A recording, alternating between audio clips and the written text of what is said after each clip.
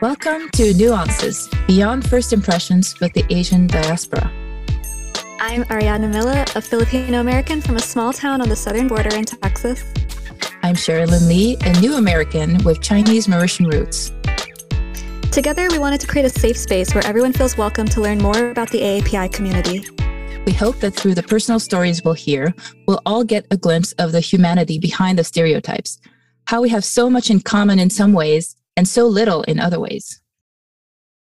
So a couple things before we get into the conversation with Rahul. I wanted to make sure that we define some terms that we use. I mentioned code switching, and code switching is a switch between not just the language, but almost taking on a different persona. When I'm with my family, I'm speaking Taglish. Sometimes I'm only speaking Tagalog. Sometimes I'm only speaking English. For the most part, it's a mix of both. When I speak Tagalog, it's almost like my personality changes. Depending on the space you enter, you sort of adapt. If you're a white person, that's not something that you've dealt with. You present yourself, who you are, just the way you are, whatever space you enter. Whereas for me, if I'm entering, and I noticed this a lot when I was in college at Baylor, I'd enter these spaces that were predominantly white and I would speak a specific way. I would sound white, essentially. Versus when I'm with my family or with my parents, I carry myself differently. The language I speak is different. And so you're altering yourself a little bit to fit the space that you're entering. And it's done like a survival mode, I guess. You want to be taken seriously and you want people to see who you are rather than your ethnicity. And so you try to meet them where they are. If I can sound as Caucasian and educated and intelligent as possible, then they'll take me seriously and they won't see me as an other, or they'll see me as less of an other. For me, it's like removing the barriers between you and the people you're talking to. So if I sound American, then they won't be distracted by my accent and they'll just hopefully see me as a peer and an equal. It won't get in the way of the conversation and I won't get the where are you from question, right? Mm-hmm. Because I could speak with a Mauritian accent, but that would just make my life difficult. Definitely. Lastly, before we get into the conversation with Rahul, I want to point out that for most of the episode, including the intro, I mispronounced his name and he never corrected me. I only found out when he pronounced his own name while talking to us. And I reached out to him afterwards and I said, hey, I'm so sorry I mispronounced your name. I'm happy to re-record the intro and I probably mispronounced your grandfather's name too. So if you want to tell me how to say it. But he said, don't worry about it. I mispronounce Indian names too all the time. And that goes to show that just because we are AAPI doesn't mean that we know more about the other Asian cultures than non-AAPI people. We're all still learning and we all make mistakes. And the main thing is that we make an effort to correct our mistakes, to get to learn the other cultures. And just because I'm a host does not mean that I know more than you do. I'm still learning, obviously. I'll make mistakes. I'm sure I'll make more mistakes in the upcoming episodes and I'll try to own them. Again, thank you, Rahul, for being such a gracious guest. And without further ado, here is our conversation with Rahul Borkar. Our guest is Rahul Borkar. Born in Louisville, Kentucky, Rahul Borkar is a first-generation Indian American. His grandfather, Balakrishna Bhagwan Borkar, was a renowned poet from Goa, considered to be a freedom fighter and the poet of the revolution. Wow. Rahul continued the family tradition of art, engaging as a youth in the vibrant punk rock scene of Louisville, using the aggressive music to make his own poetry. Rahul is an accomplished songwriter, producer, and multi-instrumentalist, playing drums, guitar, bass, piano, and tabla, which is a traditional Indian drum. He was the primary songwriter for Breckenridge, the first unsigned band to ever be on iTunes. The band not only had a hit on national radio, but their accolades include making the top 5 on the active rock Billboard charts, landing a Budweiser endorsement, a deal by famed Eagles manager Irving Azoff, and multiple offers from major record labels. After Breckenridge, Rahul continued to work on his craft. He is currently producing and writing with artists all over the globe, exploring genres spanning from pop, rock, and beyond. He has written with many award-winning songwriters who have had cuts with Kid Rock, The Ramones, Three Doors Down, Lynyrd Skynyrd, Tantric, and many others. Rahul, welcome to the show. How are you guys doing? Thank you for having me. Thank you for taking the time. Yeah, Um, thank you. yeah, that's quite a resume you've got there. I don't know if you can tell, but the brown Indian guy that's blushing right now. Well, you've definitely broken some glass ceilings there, I would say. Yeah. Um, so tell us a little bit about your culture, your background. Go for it. Well, I was born in America. My dad is a physician. No, he's from India. My mom's from India. They had an arranged marriage, and this year they'll be married 49 years. Wow. So I'm first generation. I want to say American Indian, but then, that's something else sometimes. Yeah. But yeah, so I was born here. It's pretty awesome having two different cultures, kind of mixing both cultures. I couldn't imagine life not having that, because that's what I know. So it's been a journey. It's been a great one. So what was it like growing up in Louisville? Did you have like a pretty good Indian community there, or were you the only one? Like, what was that like?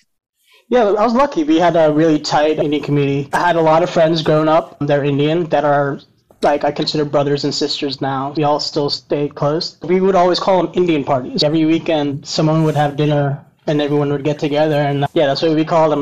My parents are like 70 something and they still do it every weekend. Someone in the group has people over and they live it up. Yeah. So in your bio, you mentioned that your family came from Goa, which I believe had some Portuguese influence, right? Yes. Yeah. Yeah. Well, when India got its independence from England, there was still this part called Goa. That's extremely beautiful beaches. It's a big tourist area, and that was actually colonized by the Portuguese. So when my dad was growing up, he was Portuguese. And so my grandpa was a poet, and he would start speaking against the government and, for India. My dad's family, he's got 7 siblings, but they were on the run for about 9 years because, the Portuguese wanted to arrest my grandpa. Wow. So my dad, the doctor that grew up in the poet family. So yeah, we can go on to that later. Well, tell us a little bit about what it's been like for you being a musician. First of all, what was your parents' reaction when you decided to go for music? Were you always going to do music, or did you try something else first? I mean, in all honesty, I remember when I was like 5 or 6 years old, my mom had a procedure done, and I stayed with one of her friends for a week, and the son had a drum kit. I remember sitting on the drum kit and just falling in love with it. I remember having the rhythm, and they were all so impressed. And I remember playing an Excess song when I was like 6 years old, and I think from then on, I'd always wanted to do music. Like anytime in like music class at school, I was the one that they got picked, for playing the recorder or, being in the school thing. So I always had that attraction to it. I'm very thankful and blessed that I had the talent as a young person growing up. Yeah. Was your school pretty mixed where you weren't the only brown guy in music class, or did you always feel like you were othered in a way? What was that like? I've been thinking a lot about my childhood growing up since you guys asked me to be on the podcast. There was one other Indian girl in my class. There was a Korean girl in my class. And I went to a Catholic school, so everybody was Catholic and I was Hindu. But I never remember ever feeling different. I guess my parents, when they moved here, I was lucky enough that they also understood that there would be a compromise. They tried to instill the Indian culture while embracing the American culture. And I'm sure not everyone gets that. Luckily my family was great with that. But yeah, I never even knew I was different really from anybody else. That's great. That's awesome to hear. I never felt different. Yeah. So yeah. I think that's in the minority of experiences. I think not everybody's lucky enough to feel like they are accepted by their community. A lot of us felt like we're the one brown person in our class, or we're the one Asian person, and we're just aware that we're not like everybody else around us. Mm-hmm. So that's really cool to hear that you didn't have to think about that. Yeah, it was great. Like I said, I realized, like, just thinking back, like, I was very lucky, because again, like you said, not everybody's that lucky, and some kids can be cruel, but I was lucky enough that I had a lot of friends growing up. My parents embraced it. I had my Indian friends and I had my American friends, is what we call them. So, and then they had their American friends too. So it was just a big bunch of different circles, and it was a great childhood. Yeah, that's awesome. Did you feel like you would code switch, or is that something that you were conscious of doing? Because you would mention you'd have your Indian friends, your American friends. And I know for my experience, like I would almost switch the way I speak with the people at work, the people at school, especially where I went to college. I went to Baylor, which is very white, very Christian. There's a switch that happens a little bit when you're with people of your own culture and when you're with different people. So I'm curious if you felt like you had to do that much when you were growing up.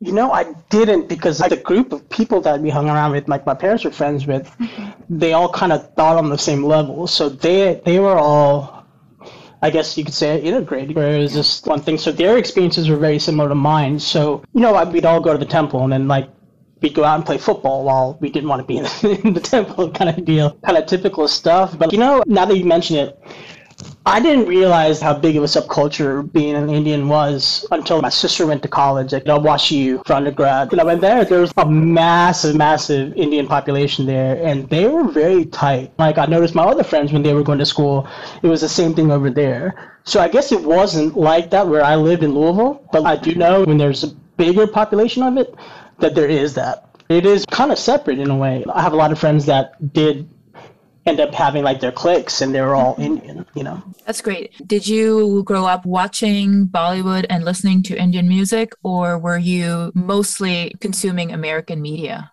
Mostly American media. I mean, when I was younger, I used to watch stuff with my mom and my dad, but I can understand the language a little bit, but I can't speak it anymore. But when I was a kid, you know, it was a big mixture of it all. And my parents still, even to this day, they kind of talk like a mixture, mainly Indian, or, you know, their native language. You know, India has got a lot of languages. But so which language? It's called Konkani, is what my mom and dad both speak, yeah. So not Hindi, so I never really, Bollywood was all Hindi movies, so I never understood Hindi at all. So I never, you know, I needed subtitles like my white friend did. So even when your parents would watch them, they would be reading the subtitles as well, or did they understand? Oh, no. They knew all the stuff. They know Hindi very well. But like, mom knows like 7 languages or something like that. But yeah. But as far as like myself goes, as growing up, I understood it just because that's what they would speak. But the older I got, the more I don't understand it anymore. But that's how most of my friends are like. Most of my Indian friends are the same way, kind of deal. Like none of them really speak the native language. Yeah, it's kind of the same for me in Mauritius. Like all the Chinese kids my age didn't speak the language, maybe understand a few words, but not really. Yeah, I think it's common when you're first generation, like you kind of assimilate a little bit. Yeah. Mm-hmm. But even just talking just now, I felt bad when I was saying like I don't know the language. Yeah. I really do feel bad about that. It's kind of funny locally. I know my sister, like she's got kids and she's trying to give them like the Indian culture. So she's actually going out of her way now, because I think she feels bad too, that she kind of got outside of it and she doesn't want them to have, like, at least we had something, you know, our parents didn't sell that. So she wants to make sure that, you know, her kids at least have something of it, you know, which is very cool. Yeah. I feel like it's almost, in the people that I know, like my Asian friends who don't know their native language as well, I feel like their experiences where their parents really wanted them to integrate well. And that's the same reason my parents taught me English first, even though English was their second language, was they didn't want me to have trouble with English when I started school. So it's almost like a survival mechanism where our parents would just make sure we knew English before anything else. And then as a result, we just don't learn our native language. Mm-hmm. And then when you're a kid, you're pursuing the trends and whatever your friends are into, and all your friends are not into Bollywood. So you don't really want to have anything to do with it, right? And then when you grow up and you look back and you're like, yeah, you know what? That was kind of cool. And I missed out on that. You and I were chatting a little bit, and you mentioned that whenever you're filling out a form of any kind and they have the ethnicity choice, it's a little complicated. Why don't you expand on that? It does, because like there's the boxes, and you know what the boxes are, and like there's one, it doesn't say Indian on it. There's one that says Asian, and there's Caucasian, and I remember being a kid just looking around, being like, I don't know what to put. And this was when I was a kid. I'm an adult now, and I still don't know what to put. You know? I don't, because I feel like if I put Asian, they're gonna think I'm like, you know, not Indian or somewhere other than, you know, Eastern Asia. Yeah, so I never know what to put. And then my parents named me Rahul, and that was after the prime minister at the time's son. But half the people they just say Raul, so half the people think I'm Mexican. So the percentage that actually know I'm Indian is kind of, it's funny though. Like, yeah, like the other day I went to the gas station and some guy just started talking to me in Spanish, and I was just like, yeah, I took 2 years of Spanish in high school, but that's about it. That's all I know. Yeah, I always hesitate with those forms as well, because usually it will say Asian, but then I feel like I don't fully identify as Asian, because I grew up in Africa thinking I'm an Asian, and then I moved here and it's like, well, that was not the same thing as the other Asians. And now I'm kind of African, but African American just is not what I am, so like that's a whole other thing that I can't put. And for you too, like they probably have Indian, and it always frustrates me when I see Indian American, like meaning Native American. Yeah. Like the dude was wrong. It was not India. We figured that a long time ago. Yeah. Why are we still calling them Indian? Like it's just so weird. Yeah. I feel like lately I'm just not feeling these big boxes because there's so much more nuance. Like both of your stories, I just feel like they don't really represent the whole person. So I feel like they're a Western colonialist construct. One interesting thing I learned from my husband, who's of Italian heritage, is that when he was growing up, he's a boomer. So when he was growing up, he grew up in a Polish neighborhood. So everybody, all the other kids were blonde, blue-eyed, and they were the Italian family with the black hair. And they were othered for being Italian. And he never considered himself white until someday he had to fill out one of those forms. And he realized that his ethnicity was not on that form anymore. He was like, well, I guess I'm Caucasian then. Like, that's new to me, but I guess that's what I'm picking now. And, there is this trend where more and more groups are being lumped into the white category, hence keeping the white majority. Because if you think about it earlier, a whole bunch of other white people were discriminated against, the Irish, the Italians, the Jews, and then slowly they all became accepted as part of white people. And I feel like East Asians are on the brink of being put into that as well. I had been seeing and reading some things about how Asians were going to start to be considered white on like consensus forms. And it's interesting too, because I feel like when you talk about your husband and how he was discriminated against, but we still don't really get where's the white privilege if East Asians are considered white. There's still hate crimes and there's still targets of racial slurs and things like that. The concept of whiteness too. If somebody's half white and half Asian or half black or Latino, like they are considered Black or Asian or Latino versus like the idea of whiteness is almost rooted in this idea of purity. And so if you're mixed with something else, you're like no longer really white. It kind of erases all the nuances of different cultures. Yeah, I think a lot of it is political too, because if you think about it, there's so many ethnic groups in white people that we don't really talk about it. It used to be that the Polish had their own little subculture and the Italians had their little subculture. Yeah. And now you don't really see that as much. Like it's been erased. And that's, I guess, the cost of assimilation. And just like, you were saying that you were mostly doing what the other kids were doing and not really paying attention to necessarily what was Indian versus American. It was just all, whatever. Mm-hmm. So I think it's a slow process. Like you don't notice it until it's already happened, I think. Okay, you have obviously a very long resume. So why don't we talk a little bit about your career, your music, and what it's been like for you? You have done a lot of fun stuff.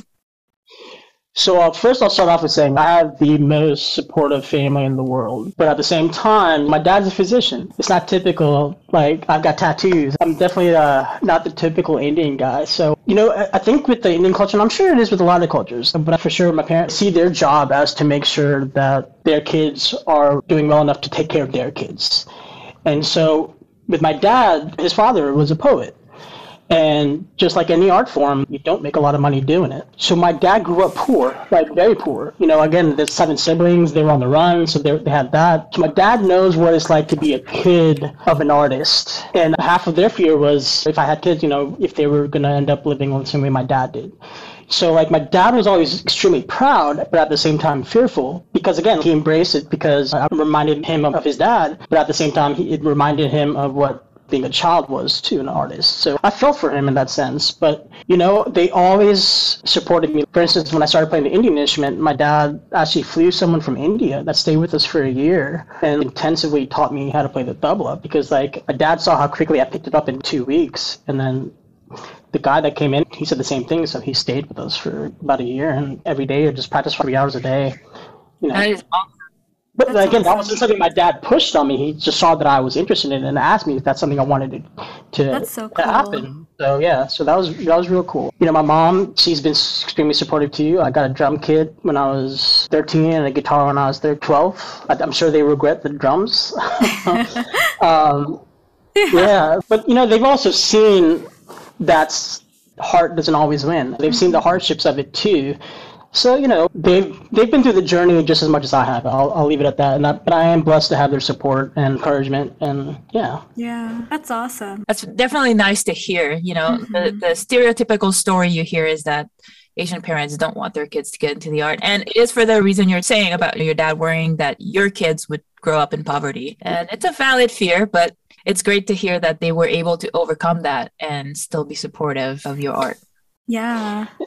The art in India is just gorgeous. I mean, it's got so much history in the art world that it's weird how it became this trend to become a doctor, engineer, or computer science guy, and the art part got left in the dust. It is kind of strange in that sense, because I'm just like, well, hey, wait a second, and all this is from India, and all this beauty is from India, and so many people don't support it, but acknowledge the beauty, but don't want to be part of the beauty sometimes. So, it's weird. It's a weird balance, I think. But I am proud that I get to art alive, and to me, it was never a choice to be a musician. It was just something that I was.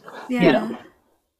So are you finding that now that you're older and you have a new appreciation for the Indian art, are you trying to incorporate that in your work? I do. I've got so many different influences. I do intentionally sometimes bring in the Eastern Western thing, but more so I've always been a rock guy. I was the guy that 3rd grade that was listening to Guns N' Roses. I remember my mom, I don't think she realized what the lyrics were. That parental advisory thing, she didn't know until my sister told her one day. And then I got in trouble. But yeah, I was always in the rock music. But I do love breaking that cycle sometimes and doing some other stuff as well. So we want to talk a little bit about what it was like for you to be the Indian rocker guy. What is it like to be in a genre that's predominantly white male? And I know you've had great mentors, you've had great allies. So tell us more about what that was like. Okay, so my first actual band I was a drummer for, my best friend was a guitar player, and he was Indian. And then our bass player was Indian, and our singer was white. So I felt bad for the white guy in that sense. But I mean, I guess it was because I was young. There weren't a whole lot of drummers in town either in the rock world. So I was always the young kid hanging out with the older guys because of that. That was in my benefit too. I never got picked on or singled out for being, for being short or Indian. I got more short jokes than Indian jokes, I'll say that. But yeah, I mean, I've been so blessed in so many ways by great people, but I was just that guy playing drums with the older bands. And then when I got my first band, that kind of made an impact on the music scene. I'm a good writer, but I think my biggest thing has been networking, and not networking in the sense where I purposely went out and networked. We opened a lot of shows for a lot of big artists, and I just became friends with a lot of them. Like after the shows, just hanging out. And you play a couple shows, like bands like Shinedown, became friends with them. And I became friends with a lot of people kind of away from music. So we had that relationship, and then they liked my writing as well. So it made sense. Because anytime you work with anybody, for it to be successful, personality, like meshing with someone else is more important sometimes than the actual talent involved. And I've been blessed that, there's been a whole lot of talent involved with a lot of people that I've worked with. That's great. And a little bit ago, we were talking about, credits that you had, and you want to talk a little bit about that? Sure. My most recent project was to start off as a conversation with my buddy Kenny Olson. He started Kid Rock with Bob Kid Rock and Uncle Kracker, so they did really well. And then Kenny became legendary in his own sense, like playing with Metallica, Aerosmith, Run DMC, Sheryl Crow, all those guys. And for some reason, 10 years ago, we met in a different project when I was working with the singer Kendrick. And he liked the way I wrote. And then, so I guess a year before we started this recent project was I actually asked him to play guitar on one of my songs. So he came to Nashville, we tracked 2 songs. And I never even thought about it just because he's such a big guy in the industry that he was like, he actually asked me, he goes, what do you think about me producing some of your stuff? And I was just like, wow, okay. And collectively, we had mutual friends. So like Greg Upchurch from Theodore's Down, Jason Todd from Shinedown. And then he introduced me to Peter Keys from Leonard Skinner. So, and then Josh Paul was, good friends with the Three Doors Down guys from, he's from Daughtry and Suicidal Tendencies. And it just kind of all came together pretty easily. And again, it meshed very well. And, I still have to pinch myself a lot of times because I was in a project with those guys and, I'm a fan of them. So for me to actually be in a project where they're my peers in it is pretty amazing feeling. That's awesome. Yeah. Did you ever feel like the proximity to those people was necessary for you to be taken seriously? Yeah, I think in the competitive market for anybody, people look at credits and that kind of stuff, and they look for people to vouch for you. I do want to touch base about something that you brought up. Like, remember when I was asking, should I put the testimonials up? And you said something that kind of hit hard. You said it won't hurt because you're not a white person. So it's kind of good to have white people saying that you're good at what you do. And I have noticed that, like, I didn't think about it then, but I was like, yeah, I kind of do have to go out of my way to get credibility being an Indian guy, producing pop or hip hop or, whatever. Yeah, I did wonder about that because it seems like you have had quite a few white allies who have been very supportive of you.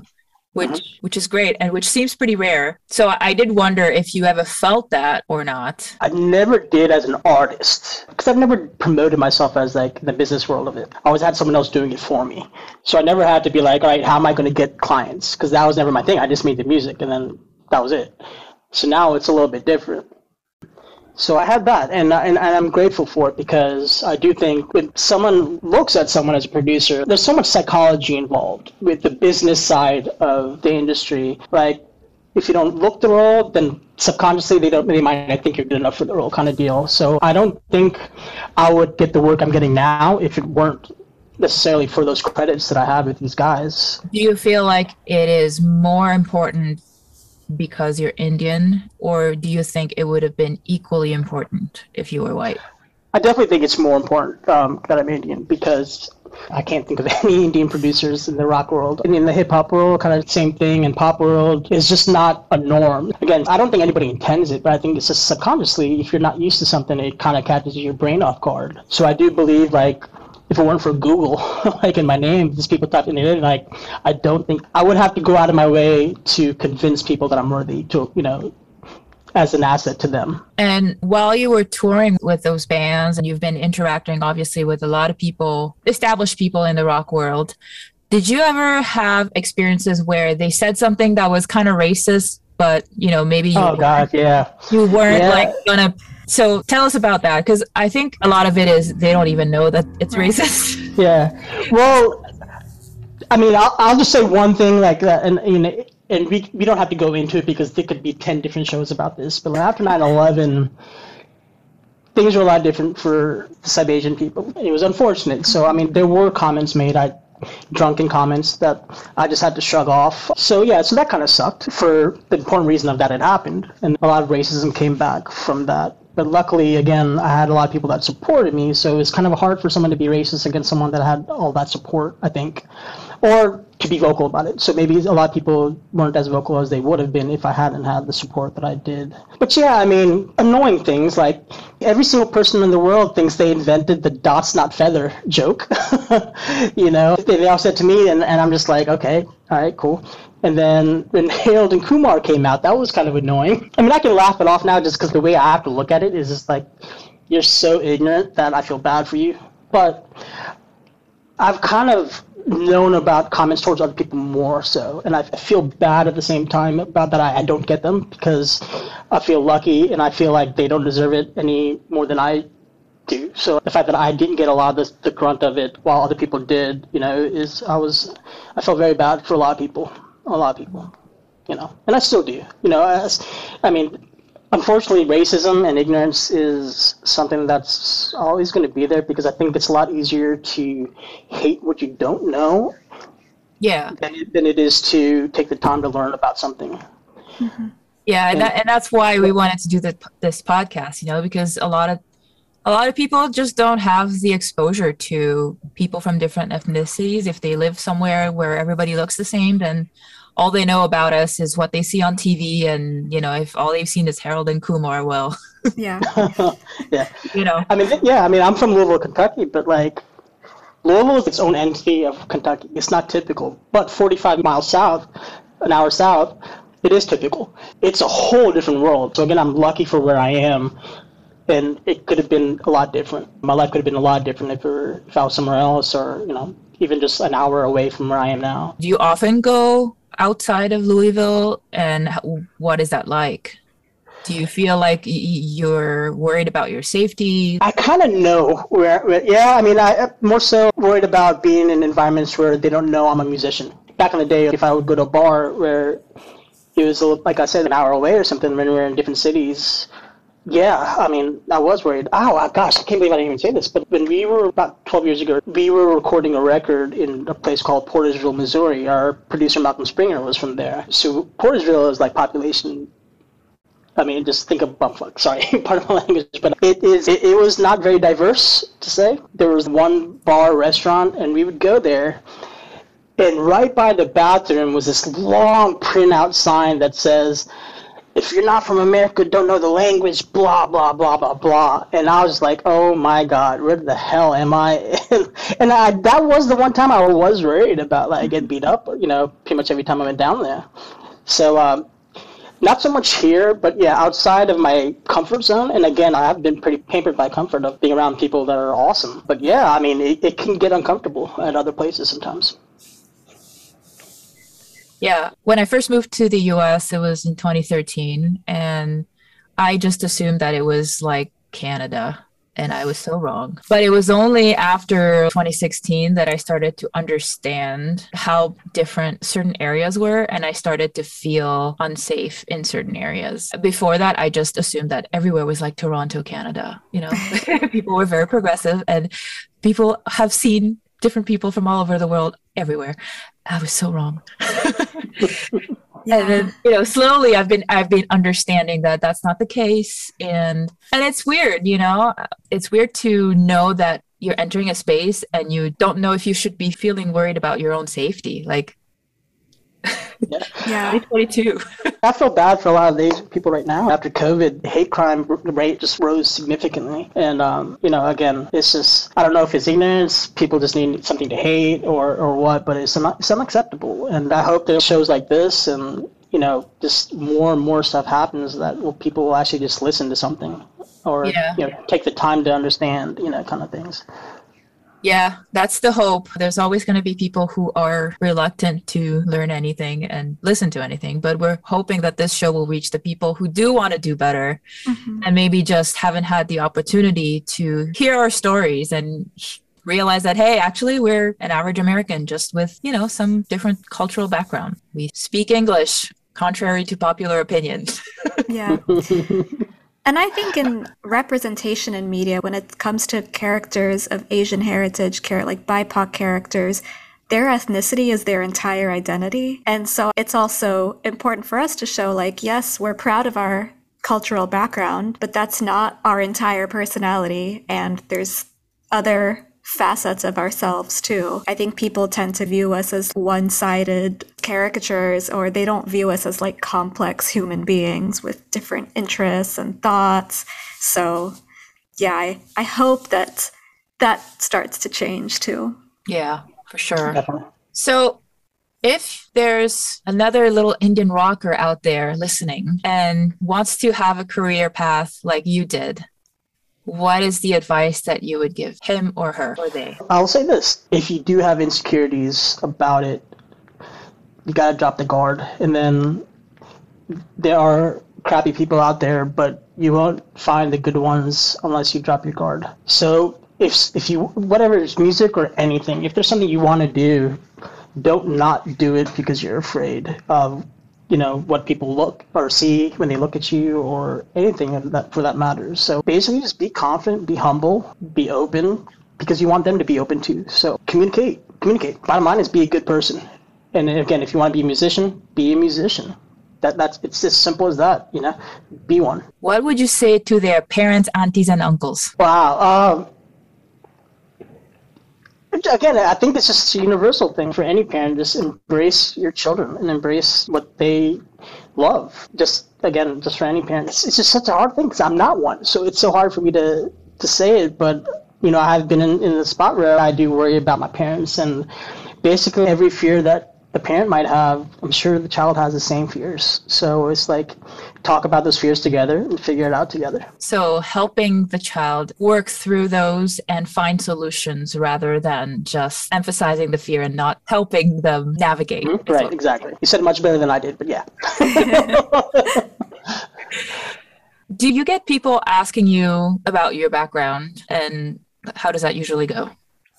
I get questions all the time about, like, how did you get into music kind of deal. I'll get questions about, like, do you play Indian instruments, kind of stuff like that, but I've never really I guess I have, like, what do your parents think? I get that a lot from Indian people, actually.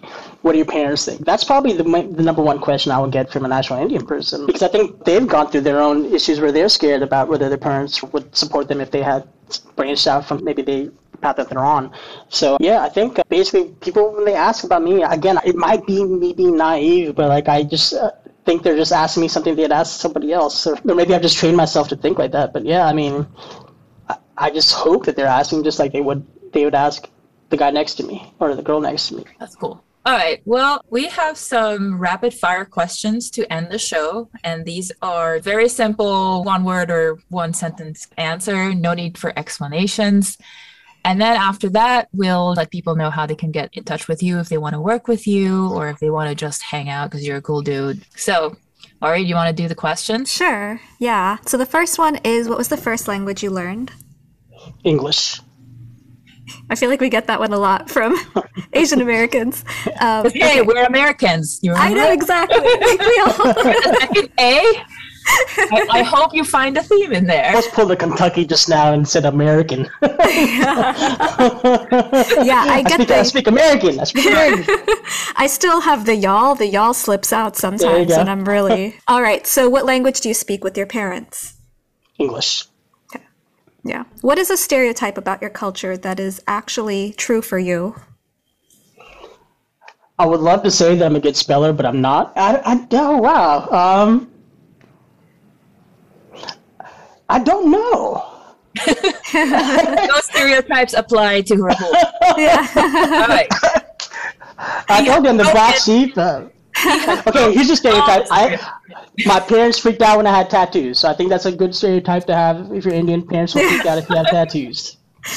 Yeah, I think ours would too. My dad says he'll erase them if I ever. Or my mom. I don't think my dad cares, but my mom would. Okay, what is a stereotype about your culture that is not true or does not apply to you?